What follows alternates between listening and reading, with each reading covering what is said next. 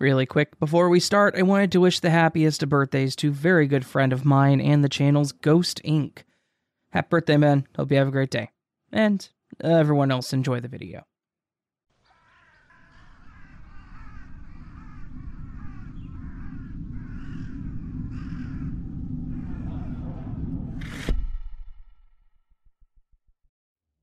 Today's story is The Pied Piper by Blake Blizzard. It's the ultimate tale of pay up or shut up. Honor started here. Promise started here. The mark of a man and humankind started here. How we complete transactions for goods with money and services started here. Or, at least the most basic, brutal version, summed up moral of the story can be placed right here. Screw you, pay me. A long time ago, in the beautiful town of Hamspa, Germany, there was a suffering unlike anything the rest of the world had seen. Spa, in German, indicates a resort-type town, but not until much later in human history. The German town will not be remembered for its relaxing springs or its friendly folk. Some would argue that the spa never should have been added to the name, for the brutal history will never be forgotten. Nor should it be. The town was overrun by huge rats. They scuttled over tiled rooftops, infested cellars, and found their way into every nook in town. They devoured every barrel of apples, ate every type of cheese, and devoured grains which the townspeople had stored for the winter. The rats were bold, and they feared no one. They stole food from tables, they fought dogs and cats, and they bit human babies. Naturally, the people of Hamspa did everything they could to rid the pests.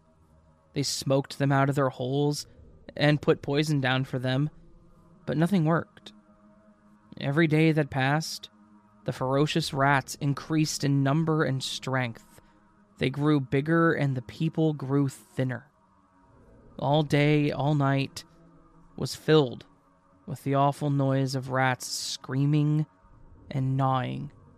So much so that not a soul slept for the entirety of the rat-demic. They were so bold that they had burrowed into people's wooden homes under the dirt floor, laying siege to anything of sustenance. Finally, the townsfolk could not stand it for another bloody moment. They marched in great numbers down to the town hall and demanded furiously that the mayor and his council have to do something about the vermin. But what could they do? The mayor and the councilors were afraid of the angry mob and, of course, losing their position. They loved their beautiful fur cloaks, gold chains, and the feeling of superiority which these things gave them.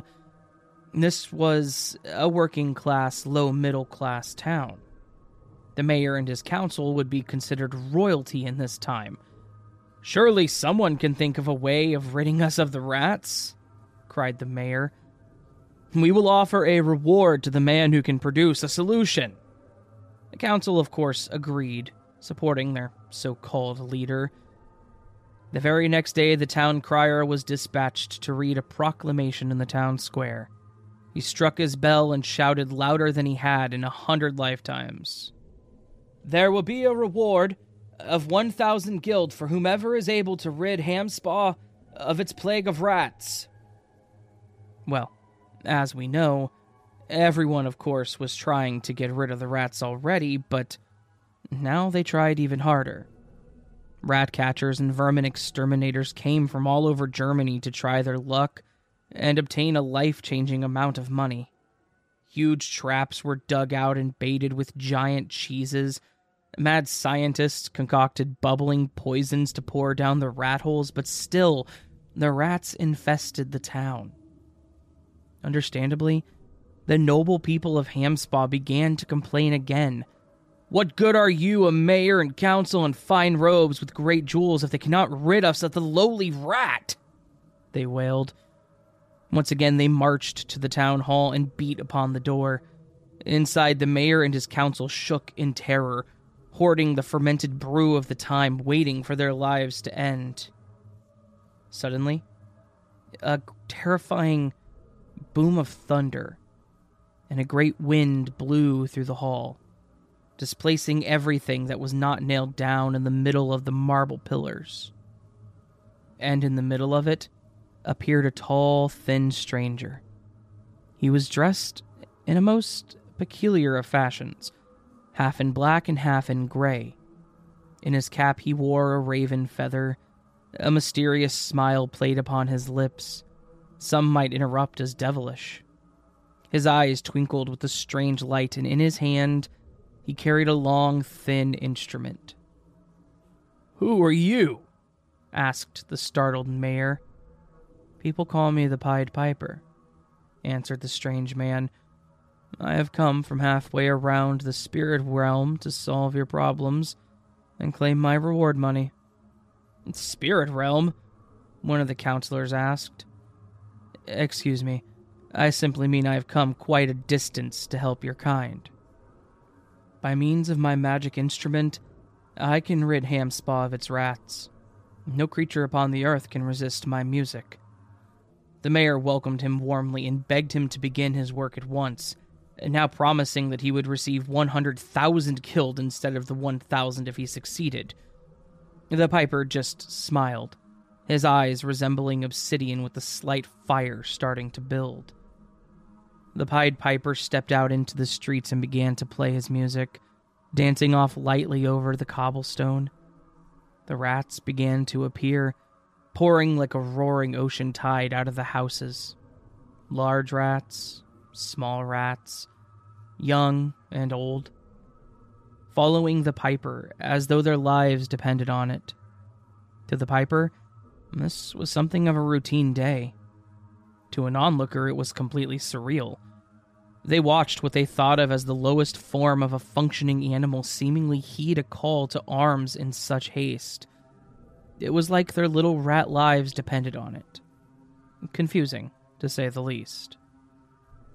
On and on the piper danced all the way across the town, with the rats eagerly surging behind him, until at last he reached the River Weaver. There he stepped into a boat, and continuing to play his sweet, sleighing melody, he floated out over the deep, dark waters.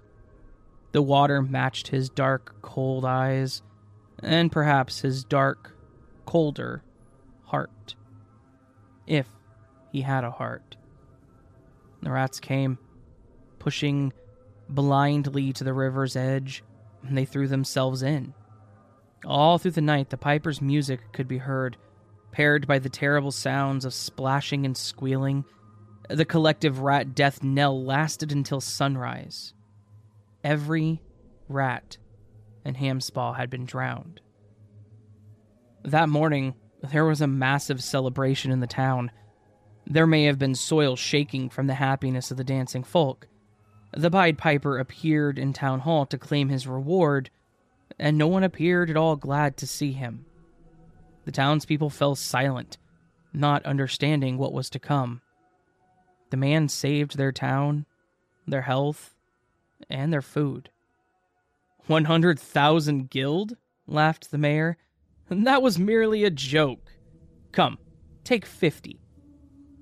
The original price was 1,000, which was promise. I did not ask for a cent, yet when I arrived and made my promise, you raised the price to 100,000. Now you will not even offer the original bounty? The Pied Piper turned his face towards the ground, his eyebrows arching, one side of his lips sneering. It is unclear whether anyone on the council could see, but if they had, they may have testified that an otherworldly presence appeared inside and out of the place of the former presence of this human piper. If you could hear a human speak fire, this would have been how the piper replied. You promised your prize, and if you do not pay me, you will soon wish you had. I can pipe other tunes, as you will soon find out. The mayor, somehow unshaken, drunkenly yelled, "Go blow your pipe until you burst." This erased the building tension and destroyed the image that surely the town could not believe they just saw. For now, the man in front of them in black and gray was just that. A man. A man with the pipe instrument. "Very well," said the piper, with that sinister smile. His wardrobe slightly getting darker, as if the gray had all but disappeared to the color of his eyes. Once again, he stepped into the street and blew upon his dark art pipe. This time, the air was filled with a different sort of music. It was strange but enchanting, better than the best fairy tale ever told. It was music which no child could resist. They came out from their houses screaming with delight and chattering to each other, not knowing where the piper and his music would lead them, but more than happy and eager to follow. All children are mindless, wanting to follow their basic animal instincts of satisfaction and avoiding pain, like rats. The townspeople could only stand and watch, frozen like statues by the enchantment of the music. Soon, every child in Hamspaw was blindly following the piper, and it looked like he was leading them down to the River Weaver. "Are we to see our children drowned?" thought the mortified parents. But no. As they watched, the piper turned west toward Hamelin Hill. Then, a great sigh of relief went up from Hamspaw. He can't possibly lead our children over the hill," thought the town. "The hill is too steep. He has to stop." As if the piper had a telepathic link to the thousands of townspeople, he advanced toward the hill, straight forward. An act which never had been seen before or since occurred. The hill shook and rose. A perfect door-like opening erected from the center of the hill. The piper, now as dark and seething as any wounded predator had ever been, entered the hole in the cave. The children followed, disappearing inside. The hill then closed, crashing with a thunderous sound as if struck by Thor himself. Only one child was left behind, a little lame boy who had not been able to keep up with the rest. He limped home sad and disappointed, knowing that he would never see the enchanted land that the music had promised to lead him to. This boy never forgot the impossible joy he was promised. He tormented his parents' life and mercifully took his own half a dozen years later. Without the children, Hamspaw was a quiet, unhappy place for many years afterwards. The mayor and his council were run out of town, and a warning was carved into the stone by Hamelin Hill. It states to this day that a promise once made should always be kept, especially if it is made to a piper dressed in black and gray.